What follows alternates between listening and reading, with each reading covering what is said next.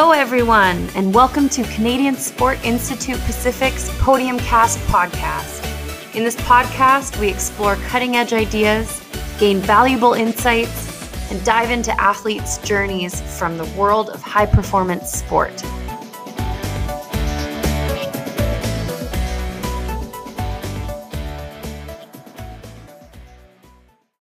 Hello, everyone. I'm your host, Kendra Stoner, and I'm so excited you're here with me today. Today, I have with me upcoming Tokyo 2020 softball pitcher superstar Sarah Groenewegen. Thank you for being with me today, and congrats on your accomplishments. Today's episode is sponsored by Endure Performance Socks, socks that make you feel and look awesome. I'm actually currently wearing my whale pattern socks, and I'm seriously in love with them. So, Sarah, let's get started. Could you start by telling me where you're from and what got you into softball? Yeah, so I'm from White Rock, British Columbia. I grew up here. I have lived in the same house my entire life, so definitely a White Rock homebody. And I started playing softball because my older sister Marina, she actually played before me, and it was just a local thing to do. I was very involved with sports growing up. I played pretty much everything that was competitive. I swam, I played basketball, volleyball, I played tennis, so I kind of did everything. But Marina, my older sister, kind of got me into the softball world. So started when I was about 5 and then just kind of kept with it. And here I am today. That's so awesome. So, can you tell us about your experience at the Pan Am Games you just had at the end of August and your results leading up to being our October 2019 Athlete of the Month? Yeah, so the Pan Am Games were obviously in Peru. It was a very awesome experience. I think anytime that an athlete gets to experience a multi-sport game, I mean, it's really awesome. So, softball, we're used to just world championships or softball specific events. So, anytime, like I said, we're able to do an event where there's more than one sport there, it's really awesome. So, I actually got to experience the Pan Ams for the first time in Toronto when we hosted in 2015, and honestly, there's no comparing to that. I mean, anytime you play on home soil, it's very, very special. And we actually won gold that event. So it was just super awesome in itself. But um, Peru was definitely another exciting experience. It was really cool to be in a foreign country and, kind of getting thrown into a land that you're not really familiar with, food you're not familiar with. It's all a challenge in itself. So, definitely a lot of things we learned and grew from there. And then, yeah, we ended up winning silver. It's definitely not the outcome we wanted, but we did beat the USA, who is the reigning world champion there. So it kind of proved to everyone that, Canada's in it to win it, especially after qualifying this summer. We're going into the Olympic year like we can win a gold medal. So we're all super excited about that. Um, but yeah, it was all in all a really fun experience, and we're super grateful that we got to go there and play. That's so awesome. And just to give a little announcement, you pitched a no-hitter game over Venezuela. You had 2 perfect innings against Cuba, 4 innings, no runs, and 4 strikeouts against Puerto Rico, and 4 innings only allowing 2 hits, and you had 3 strikeouts versus Mexico. And that was all on the same weekend. That is unreal. Congratulations to you. Thank you. No worries. So now you're going off to the Olympics and gearing up for Tokyo. How does that feel? Yeah, it's super exciting. I think softball is definitely a 12-month sport. Like, there's no off season. So technically, right now it is our off season. We got about 2 weeks off after our qualifier event that ended on September 1st, and we're back into training heavily in the gym. It's about a 6-day a week thing, so we really get one off day. But yeah, we're gearing up. We centralize as a team. I think February 3rd is the date they just announced. So we'll luckily all be able to get together in Halifax is where we'll be moving. And I think it will be like a roster about 20 to 22 girls, and then the Olympic roster gets cut down to 15. So it's exciting to be able to say that we have qualified, but no one knows if they're on the team yet. So that's the constant anxiety that everyone's facing right now, to be honest. But we're all very excited to be a part of this journey, and softball's first time back since 2008. Yeah, what are your thoughts on that for the Olympics to not have softball since 2008?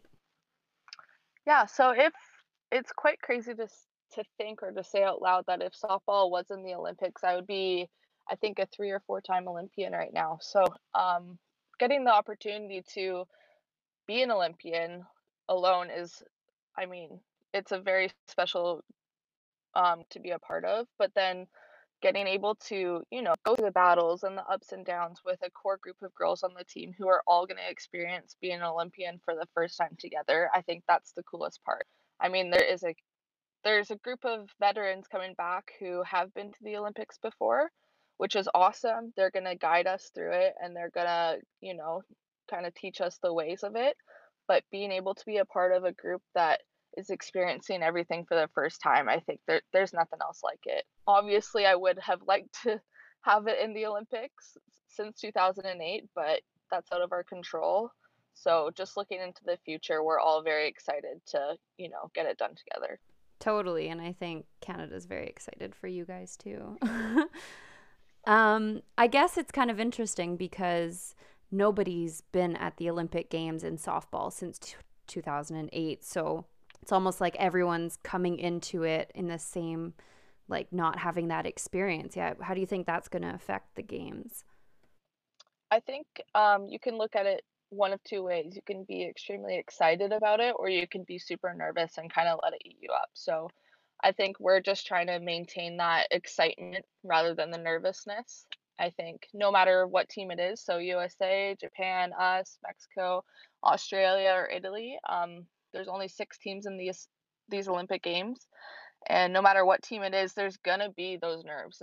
It's the biggest event for any sport. So there's gonna be those nerves, but it's just finding a way to control them. And like I said, just having fun and being excited about the opportunity to be there. Totally. And having a group of 15 girls all doing it together, I think, is a really unique opportunity to feed off of each other's excitement and look out for each other when those nerves do kick in. Totally. Yeah. Cool. So I'd love to kind of discuss some of the adversities you've faced, not only in your athletic career, but in your life. I know in our Athlete of the Month question and answer, you kind of went into this, but could you maybe let us listeners know what you've kind of gone through? Yeah, so there's quite a few things that I could list off. Firstly, I'll list that I'm a type 1 diabetic. So I was diagnosed when I was 9, and a lot of kids who are diagnosed with this disease, they think they can't play sports because when your blood sugars are spiking so much, it kind of makes you feel out of control of your body. So a lot of kids growing up kind of either give up the sport or just think they can't play at a high level because there's nobody, that they've seen do it kind of thing. So I was diagnosed when I was 9, and it's quite crazy because my older sister Marina, like I said, the one who was playing softball before me, she is also type 1 diabetic. So she um, kind of taught me the ropes growing up. She showed me that it could be done. She ended up going to JUCO out right after her grade 12 year for softball, and then eventually went D1 as well. So I think she just kind of showed me that it could be done. And I mean, diabetes is not fun, and I would never like wish it upon my worst enemy. It is one of the worst things to happen to somebody, I think. But like I said, there's nothing you can do about it. So it's finding a way to come back from that and bouncing back.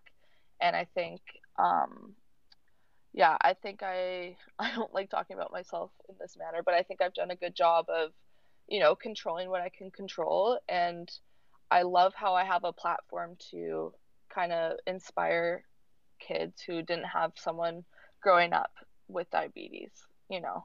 Um, Yeah. so there's that. And then, I've tore a lot of athletes get injuries here and there. I've torn my MCL. That was my senior year of college. It kind of didn't take me out of the game in the season, so I was lucky with that. It took me out during the off season, so I had some time to get back from it. It made me find my love for the sport again because when you're sidelined from something, it gives you the opportunity to one, either walk away or find the love for it again and, get the urge to want to be back on the mound, get the urge to want to be on the field again. So there was that my senior year of college, and then that ended up being one of my, or it was my best year at school. And then most recently in 2018, I kind of came down with something. I ended up missing our world championships.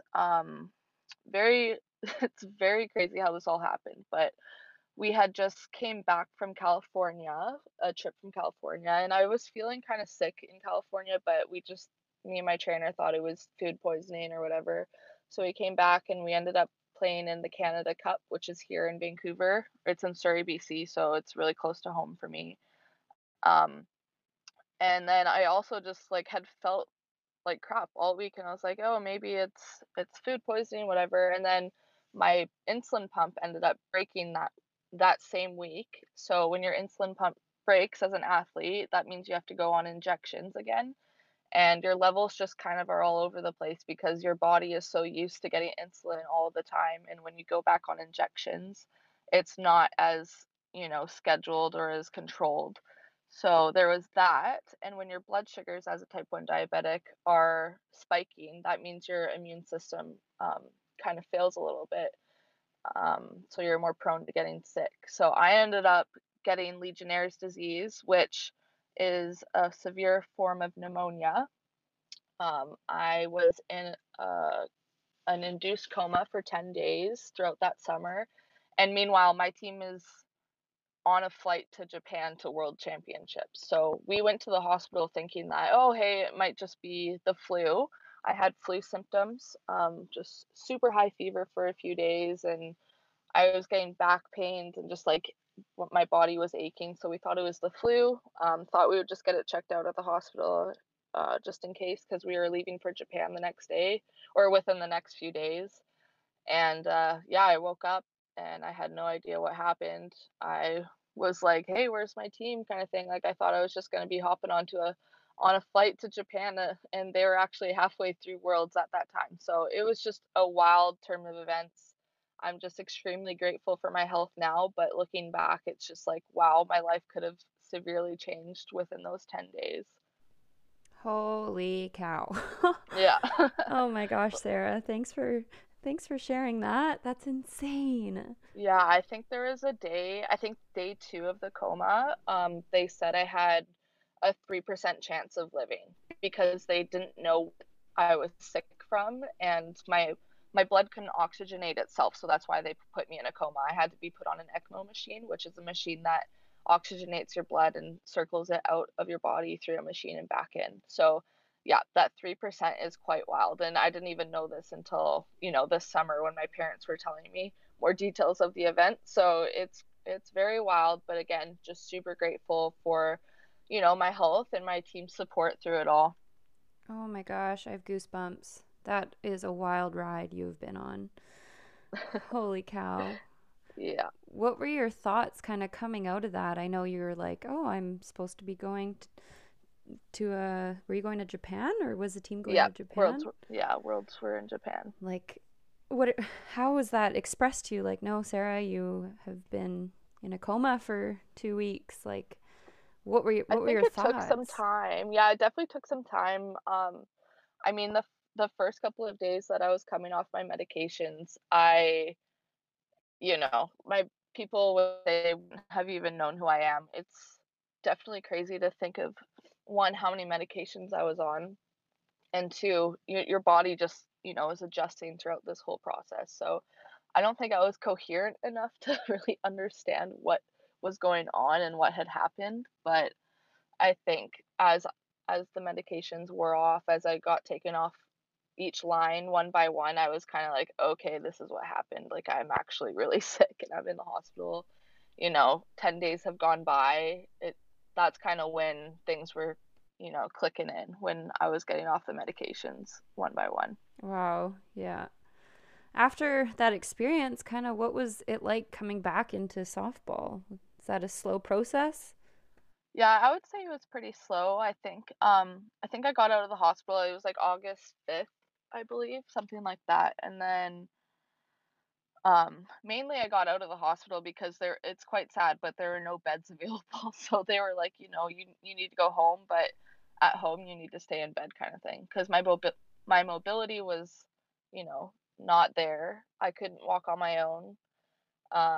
It took me about a month to get going, like to be able to walk comfortably by myself at a pace that I felt comfortable. Um, yeah, it took me about a month, and then once that month kind of rolled by, I think it clicked because I actually had a teammate's wedding of mine to attend, and it was in the middle of September. And of course, I really wanted to go. I never get to go to weddings. It would have been my first wedding to go to just because mainly they're always in softball season. So I was like, I'm not missing this wedding. And it's a teammate's wedding. So I was like, I'm really not missing this wedding. Um, so I got the clearance to fly. My lungs were all good to go, kind of thing. Um, and so I think that was September 15th.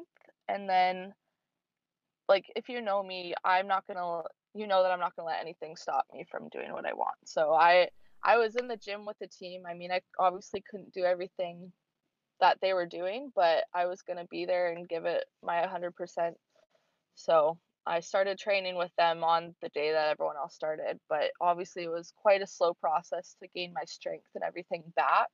But then fitness testing came by in November and I PR'd on pretty much everything of my fitness testing. So that was a pretty proud moment for me, especially, looking back at what had happened like 3 or 4 months prior. Totally. I absolutely get that attitude from you of nothing can stop you. So good for you.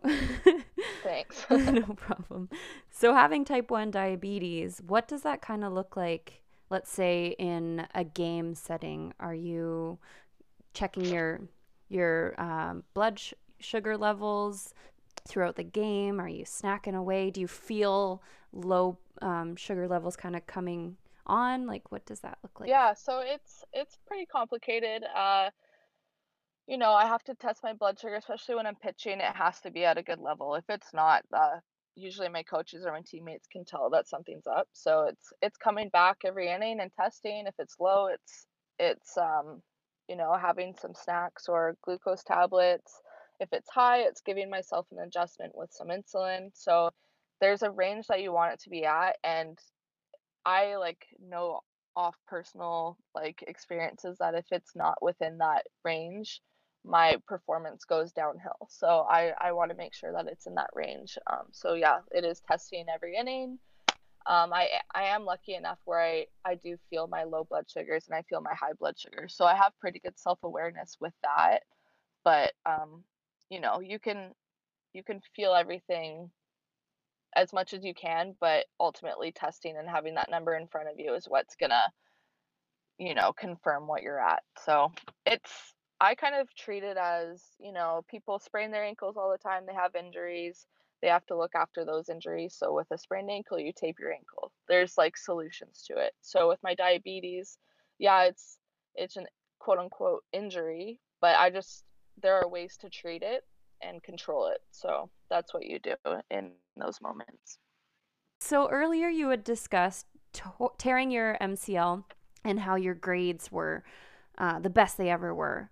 I totally relate to that with playing sports in university and how the sport life balance is a bit tricky. Can you maybe describe how sport affects life outside of sport? Yeah, I think it's quite connected. I think a lot of kids growing up don't want it to be, and they get to school and they realize how much, time management they need to have to be a student athlete. I think that sports are definitely a good outlet for things that are going on outside of your sport. So, like, for example, if you're going through a really rough time with relationships, with your parents, with your school, sports have always been an outlet for me to go and just play and not think about anything but your sport. It's been really good, and I think it's super healthy for kids to have something like that growing up, and even outside of high school, going into college, and post college. I think it's super healthy to have something outside of normal life to just go and focus on that. So I think for me, it's been a really good outlet in that sense. But I think, again, being a good athlete, you need to have good grades, you need to have good time management, you need to take care of yourself. There are definitely, like, there are things as an athlete, especially playing at a high level, that correlate to your lifestyle outside of your sport. So it's definitely something I recommend for everybody getting into sport. I can say that my whole life, I'm super biased towards that sense and that lifestyle, but yeah, again, I think everyone should get into movement and healthy lifestyle no matter who they are. I completely agree. I think being an athlete teaches you so many applicable skills, such as the time management and being able to stay organized and on top of your things, because growing up, I wasn't allowed to go to volleyball practice or whatever practice I had that night if I hadn't completed my homework. So it's like that motivation piece too. Totally. Sweet. So I think I have one more question. Do you have any advice for upcoming athletes on how to maintain that organization and that life balance with being an athlete? Yeah, I think this is gonna sound super harsh, but I think some people need people to tell it how it is sometimes. My advice is, if you don't love it, get out of it. I chose softball, and it is and has taken over my entire life right now, and I am 100% okay with that because I love it. It's made me into the woman I am today, and I'm more than excited to play at a high level. And even if you don't play at a high level, you still have to enjoy it and put your full commitment into it. So if you're not loving it, don't do it. Oh my gosh, I love Don't that waste your so time. much. Yeah, Totally. Life's too short to do the things you don't want to be doing and dedicate your everything to. totally. All right, Sarah, thank you so much for coming on with me today. I really appreciate you sharing a bit of your story. Yeah, thank you for having me. No worries, and best of luck with your upcoming training and your first Olympic Games. We're so stoked for you. Thanks, Kendra. No problem. All right, everyone. Thank you for listening to this episode of the Podium Cast. Don't forget to subscribe to be informed on any upcoming episodes. Take care, everyone. Bye-bye. Thank you for tuning in to today's episode of the Podium Cast. If you have any feedback or topics you'd like covered, send us an email at athlete@csipacific.ca. Stay tuned for our next episode and have a fabulous day.